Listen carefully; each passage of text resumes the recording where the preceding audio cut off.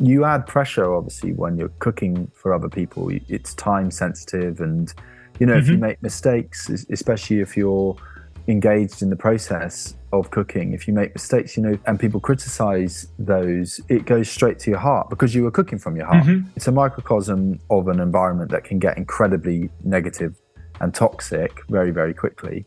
I mean, it's basic Yeah. psychology, but quite often I found through my consultancy, people weren't creating the right environments to have these conversations. They were talking about it and they were doing amazing presentations on it, but there wasn't that many actions around it that then created, workable examples to the team who were listening as to how they might be able to communicate better next time. Hi, I'm Belden Mankus. Welcome to The Purposeful Strategist, the podcast that shifts the conversation about purpose and strategy from what organizations should do to what business leaders are doing and what they've learned along the way. In this episode, I'm very pleased to welcome Ben Quinn, founder of Catering Cornwall, who joins us for an exploration of the relationships between cooking, human connection, and culture change. Ben is a critically acclaimed chef who's created a business that showcases good value food made with good values. He shares the fundamental shift in perspective that led him to start his own business and how that shaped the strategic decisions he's made. He also calls out the unnecessarily toxic culture his industry has and describes an alternative approach. Ben's wife, Melissa Quinn, suggested him as a guest when she was on the podcast. Melissa, many thanks for that.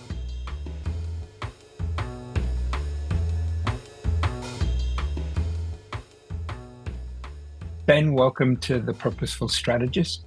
Maybe just to get us going, you could tell us a bit about your background and about Catering Cornwall, what it does, how it got started, and then we can kind of delve into purpose, strategy, and other things from there. Great.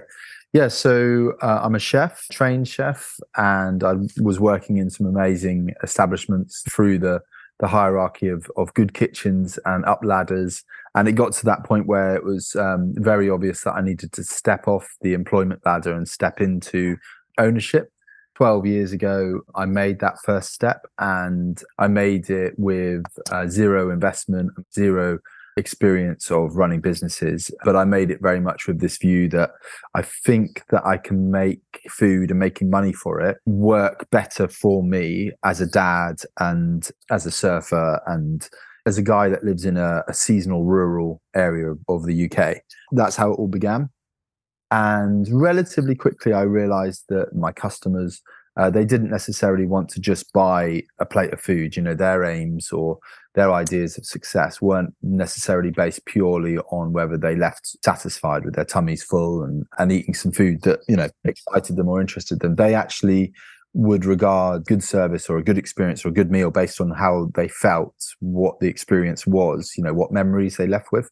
Quite quickly, I was able to understand that the factors that were involved in the success of my business were more to do with my purpose and my human connection with these people who I was feeding, rather than, how beautiful my restaurants were or how fancy my food is or how much fancy, expensive stainless steel equipment I had in my kitchen. It was very much more about, is my head in the game? Am I connected and present with these people? Am I cooking from my heart? Am I cooking produce that has a story that I believe in?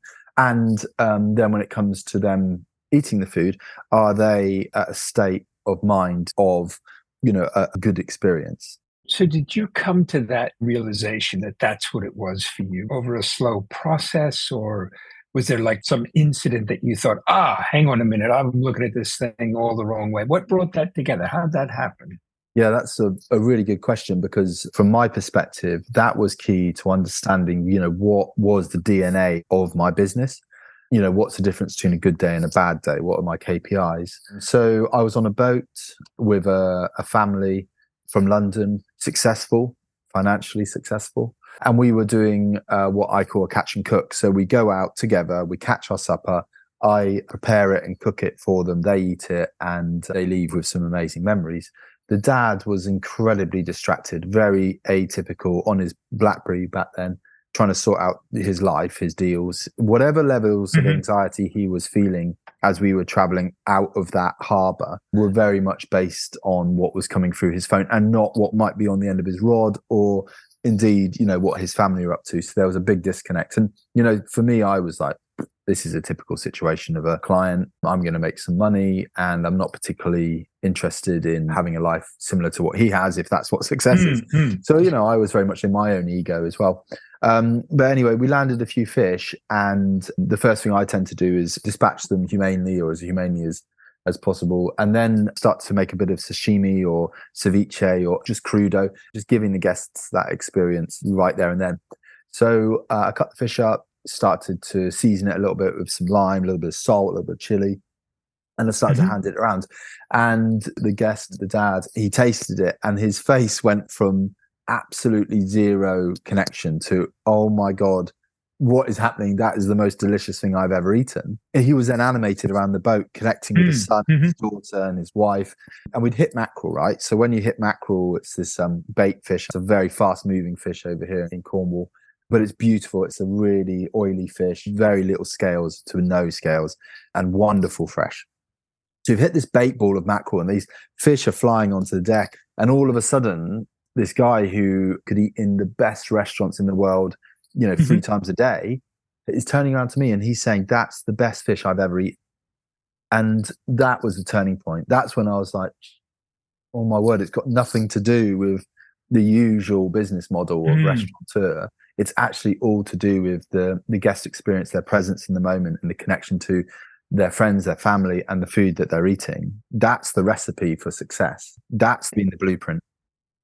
How did you take that idea and turn it from sort of something, I've got this thing in my head that's about me and what I want to do, to a business, to other people, to sustainable revenue? How did all that happen?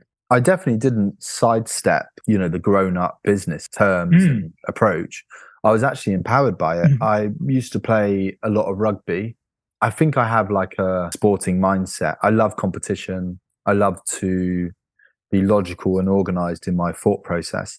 So I simply read like crazy around the models and the examples of business that are out there that inspired me to try and find a route of action to back up my beliefs of my vision, this guttural belief that I could create these lifetime memories.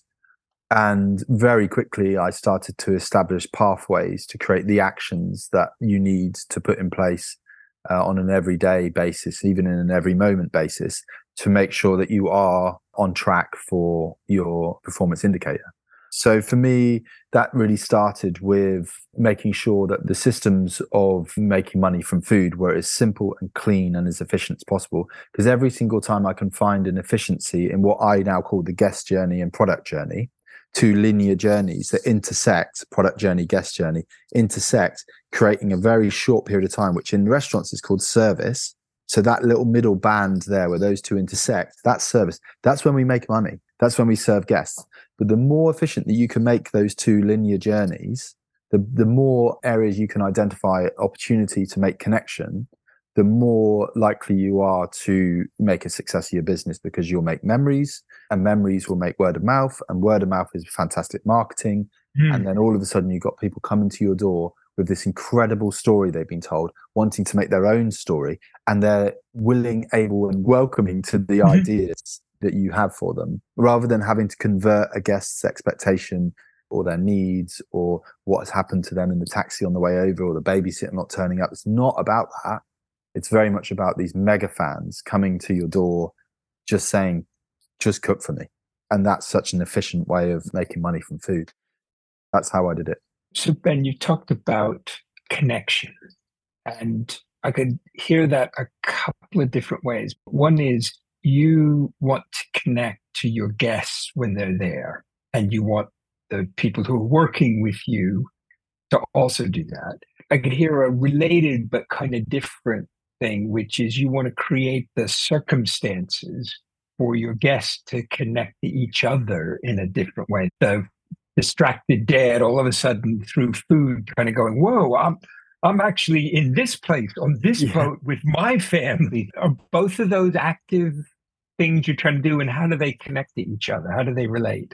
To answer the question, yes, two elements to create connection and all the time, always being worked on. So we've got environment, which is a major factor for connection, and we've got the people that are within the environment. The environment to create connection needs to be one that communicates subconsciously to the guests a form of comfort that allows them to move through fairly basic hierarchical needs to get to a state of mind where they're able to be present and to potentially self-actualize. So that for me is things like the acoustics, the temperature, and the lighting. So on the boat, the acoustics of the seaside, the lighting of, a clear day, light reflecting off of the ocean, and then the temperature being summer, that's a fantastic environment to make some brilliant memories. Okay, let's say it's raining, the sea is choppy, and the temperature is cold. You can still create memories, but you need to prepare yourself to create a better environment. So you need some warmth, and you need potentially to brand the experience as more of an adventure, so the guests psychologically are ready for it. And potentially you also need to think about other things that you could create or produce that will bring the guests' needs to the forefront. So we've got guests coming onto a deck where it's raining and it's miserable. So by having warm blankets, hot water bottles, even a flask of tea, you're taking a threat to our business and you're making that the opportunity. So no longer is a bad day at sea bad for business. It's creating a whole new set of memories, but you're still getting there.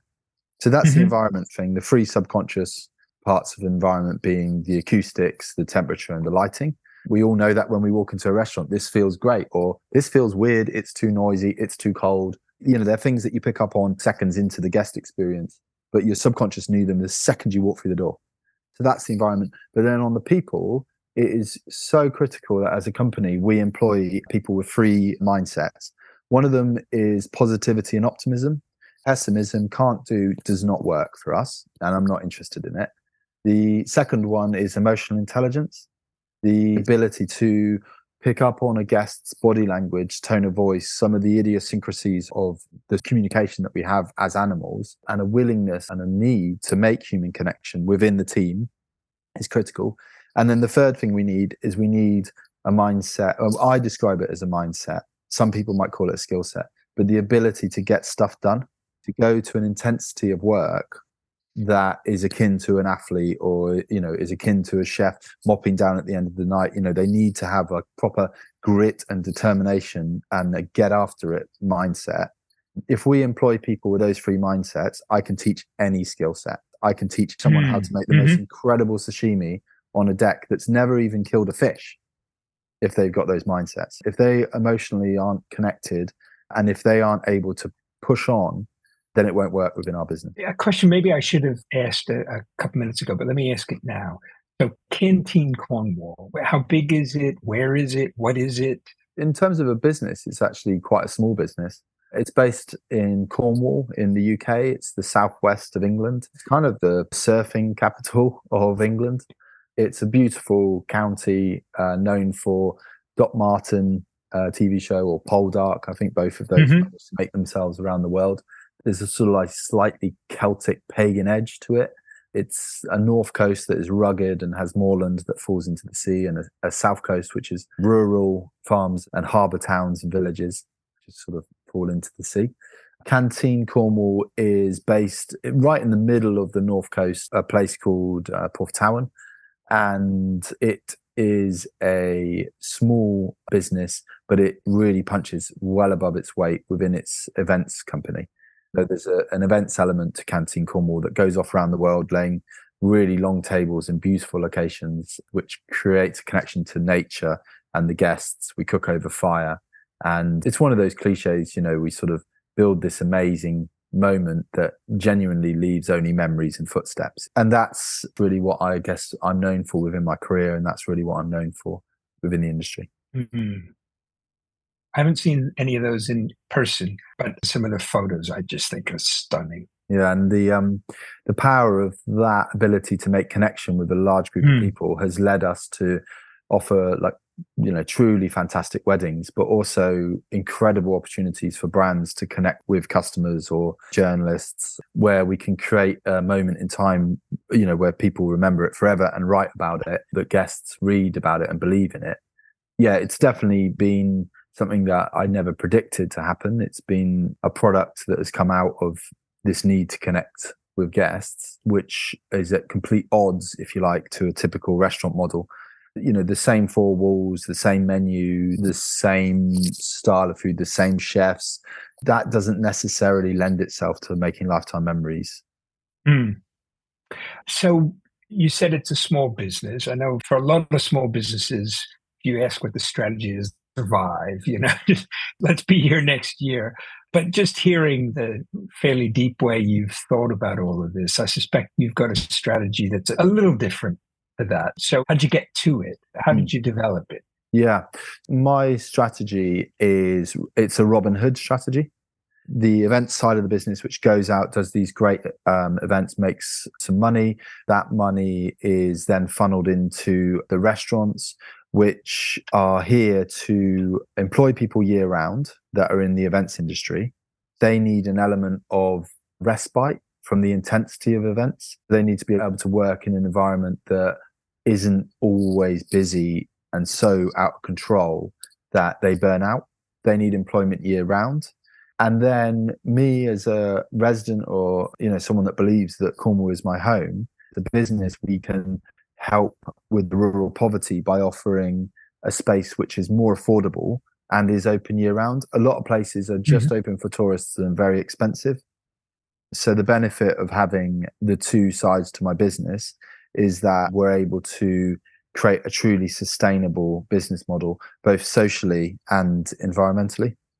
The strategy to survive is very much on focusing on the efficiencies of the guest journey and product journey, so that we're not hemorrhaging cash in the winter and able to make the most of the busy times. I had a look at your LinkedIn profile and saw two skills. When I clicked, I saw that you had a few more listed, but two skills right at the top, which I don't think I've ever seen quite in combination before. One I've seen a lot, which is culture change. I spent a lot of time looking at people who do that sort of stuff. But the other was catering. So help me understand catering and culture change. So a long time ago in my business journey, I started to realize that people were interested in, how I do things, and they'd come and ask my advice. Now that's called being a consultant. I wasn't necessarily ready to call myself a consultant. When I got into these operations, into these organizations, I realized that the true thing that needed to change was just the culture. They had shiny bits of stainless steel equipment. They had a beautiful restaurant. They had a menu, but they had a rotten culture. So I started to develop an understanding of the connection between lighting a fire, cooking some food, laying a table, and serving guests as a model to help businesses understand the importance of positive culture throughout their organization. That then led itself to work with people that weren't in hospitality. So charities, organizations that were looking for positive examples of culture within their business. The NHS, I've worked with them. And then more recently supporting my wife, Melissa, who is in the space industry, and basically offering the ability to these organizations. I take them out of their comfort zone. I tend to divide their organization up into groups of people who maybe don't normally work together, groups of people with different mindsets, sometimes different beliefs and ethics, certainly different ways of working. And I challenge them to write a menu together. One group might take the starter, one might take the main, one might take the dessert. And then we go about splitting up the tasks, making the food, cooking the food, serving the food, eating the food. And at the end of the meal, as a family round the table, we sort of analyze, what made a particular dish a success, or, what did we get from this process? And it's a very safe way of exploring the way that a negative culture can impact a team and the way it works. And it helps us understand that there's often a time and a place and a tone of voice to communicate that allows us to create a much safer way of going forward. and allows teams to take that back into their working practices to make sure that they are positively affecting one another with their communication, which tends to help create a consistent environment which they can then build a positive culture from. When you're sat around a table with people where you haven't necessarily had the best communication, or you're looking forward to working on a project but you've got some concerns about the way that you've worked previously, when you're talking about how Tom told you to cut the onions and you felt like there might be a better way but you didn't feel like you could communicate that is often safer than team members talking directly to each other about what triggers them about one another, because they're literally eating their words. They're able to communicate, through the food, what their hopes are for the way that they will operate as a team in the future. You add pressure, obviously, when you're cooking for other people. It's time sensitive, and if you make mistakes, especially if you're engaged in the process of cooking, if you make mistakes, and people criticize those, it goes straight to your heart because you were cooking from your heart. It's a microcosm of an environment that can get incredibly negative and toxic very, very quickly. I mean, it's basic psychology, but quite often I found through my consultancy, people weren't creating the right environments to have these conversations. They were talking about it and they were doing amazing presentations on it, but there wasn't that many actions around it that then created, workable examples to the team who were listening as to how they might be able to communicate better next time. It's kind of by going into a different domain that's in some ways more primal, more connected to human beings, that opens up a whole way of talking about a bunch of things that wasn't there before. Exactly. It's not the same environment as work. You've got the primeval change to the environment, fire, food, but they're still your colleagues. So if you think about the journey you've been on, what for you has been the most surprising or exciting or difficult part of it? I think the most difficult part of it has been understanding the discipline that I needed in identifying the mindsets in the staff. I regularly lied to myself when I always knew, even in the early interview process, whether someone had those mindsets or not. Right. I learned a lot from my mistakes, but now I feel vindicated that I can go on my gut. I have data to back it up, but mostly as a team, we just know if someone fits. The most exciting, I think, has been allowed to exercise, my hopes and dreams for my career while not necessarily sacrificing my role as a dad and a husband. I've been very fortunate in that I've been allowed to cook with some of the world's best chefs and cook around the world, but also take my daughters to school and I'm present on the weekends, which is really rare for a chef. And then I think surprising is that I don't think I am a chef anymore. Really? That's interesting. Yeah. Obviously, I cook for a living, but basically the frame of what I do is tables and chairs and fire and food. But the picture that I end up painting are these memories. That's what I am. I make memories for a living. The medium happens to be food. And I think that maybe I can transfer that. I help other organizations, make memories with what they do.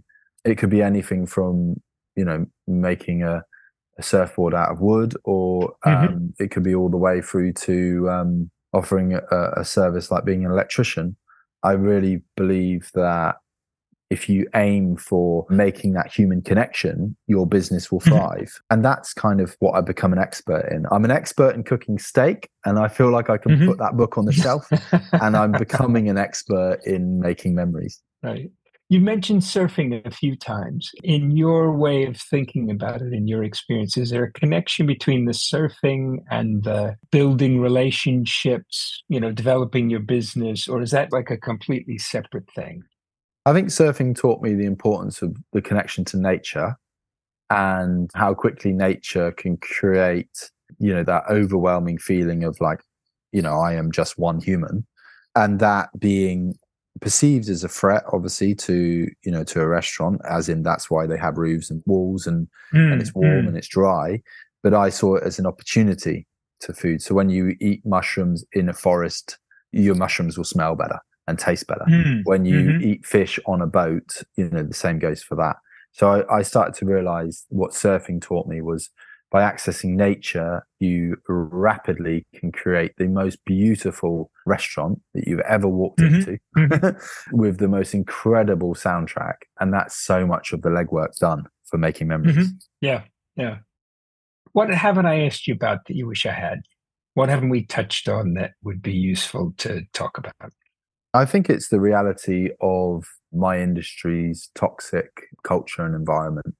I don't think that I would need to explain to many people listening to this that chefing and cooking is often glorified as this place of, extreme pressure and tension and sometimes anger. And that is 100% true of the majority of the industry still. We, as a family, me and Melissa, we were watching The Bear. It's a cooking show. It's another, chefing show. And it shows it to be like high pressure, like volatile, crazy people. And it is exactly that. But what I fantasize about is what The Bear is in reverse. So The Bear goes from being a neighborhood family, slightly dysfunctional, but legendary, well-cooked beef sandwich, all the way through to incredibly fine dining, high pressure, massively anal work practices. I wish my industry stopped taking itself so seriously, stopped glorifying the toxic culture that it holds on to, and started to actually call out and change the industry for the better. Best example is, I would not be happy if my daughters turned around to me and said they wanted to be chefs. Not because it's not a great career or it takes you around the world and pays you money or whatever, but because I just do not trust the environments of kitchens to be the safest place for my girls. That's not me being a protective man. That's me wanting to make sure that I have made the positive changes to the world so they can live in a safer, more equal community. Quite frankly, chefing and cooking and hospitality is not that. There are some great examples of where the industry needs to go. But the reality is Michelin and the Rosette Guide and, some of the other ways that you can be accredited with being the best in the world at my game do not take responsibility for the drug abuse, for the alcohol abuse, for the dysfunctional families, the aggressive behaviors, from microaggressions all the way through to full-bore, violence. And sadly, the deaths, the suicides. I would go as far to say that Michelin has blood on its hands because of the environment that it tolerates to exist for those stars to be handed out. And I do not believe that makes the best food. It makes the best environment for very male-centric egos to be celebrated. But I don't think that's the most memorable food I've ever eaten. I hear in what you're saying, Ben, that you've sort of got a purpose for what you're doing. You personally and what your business is doing, but I also kind of hear in there a purpose that connects to the whole industry, the sector, and even beyond that. Yeah, I think an external purpose, one I talk about a lot, is to make memories. And an internal one is to basically leave it better than I found it, like be a positive disruption. I had my first daughter when I was young. I was 24 years old. But when I became a dad, the penny dropped. There was a switch in my head. I realized, this world is not a safe place for minorities. And it starts with not being a safe place for my girls. And that I was part of the problem. As a white privileged male, I was not aware of how inhospitable it is to be a woman still. And so basically from that point forward, I made sure that I was questioning constantly and trying to make it a safer environment for women. And, that's been a really long, weird journey. But what Mel, my wife, has really helped me understand is what my role is as an ally and where I can get off the ego bus for it not to be about white savior and be more about how I can positively influence often the men around me to create the safe environment that these incredible women deserve, which has then led to actually a very successful business model of female leaders because they feel safe in my organization, which leads me to being able to take huge chunks of time off and hang out with my family. I wouldn't be able to do that if the men were there. I haven't been able to because... Really? Yeah, because they just try and take control and feed their egos. Yeah. And I come back to an absolute mess of a business that I have to then get back into and clean up. The female leaders that I've employed, some of which have now become co-owners, they display a maternal instinct to leadership that I have never read in a book. And I've never seen celebrated on a TED Talk or, in a university course or whatever. I'm bordering on obsessed with creating a maternal management and a belief in flipping basically the pyramid to the shape of a V and making sure that as a leader and an owner, you're supporting those above you who are your team and your people. Well, maybe one last question. Any advice you might give to other business leaders who are, themselves maybe trying to grapple with what their organization's purpose is or how to connect it with their strategy? Yeah, reach out to anyone and anything that feels like it has synergy with where you believe you want to be. It could be business organizations, it could be a human on their own, it could be a family member, it could be, a not-for-profit, it could be anything. Just knock on the door. Because anyone that shares the belief that purpose is the most important fuel knows that by sharing that, the world and their organization and everything and what they do will be easier. Like when I go into a negotiation with someone that is just cost focused, what comes out of it doesn't actually help my business because it doesn't necessarily lead to, a better guest journey or product journey. It tends to be this sort of toing and froing of a business relationship that isn't built on trust or anything like that. It's just built on them getting the price that they want and me hopefully getting closer to the price that I want, which is, as old as time. But if you were to say, actually, why am I working with these people? Do they share my purpose, my beliefs, my ethics? Are they going in the same direction as me? That adds so many layers of connection that can add to a better guest experience, which can only add to better word of mouth. It will only lead to more of those customers coming to your door. So it's a very efficient business model. Whereas, working with the wrong people, you might get the materials that you need, but I guarantee there's an equation of energy lost that financially you will see a deficit for later down the line. Yeah, so just reach out to other people who share your beliefs and just see what comes from it. Well, that bit of advice is maybe a good note to end on. Ben, again, thank you for joining us, and particularly thank you for sharing what's been a very personal journey, but also a very kind of, if I could put it this way, grounded, very much, what's it going to take to make this business work? I think that's just a great combination. So thank you for sharing. No worries. Thanks, Belden. Really appreciate the opportunity. Bye-bye.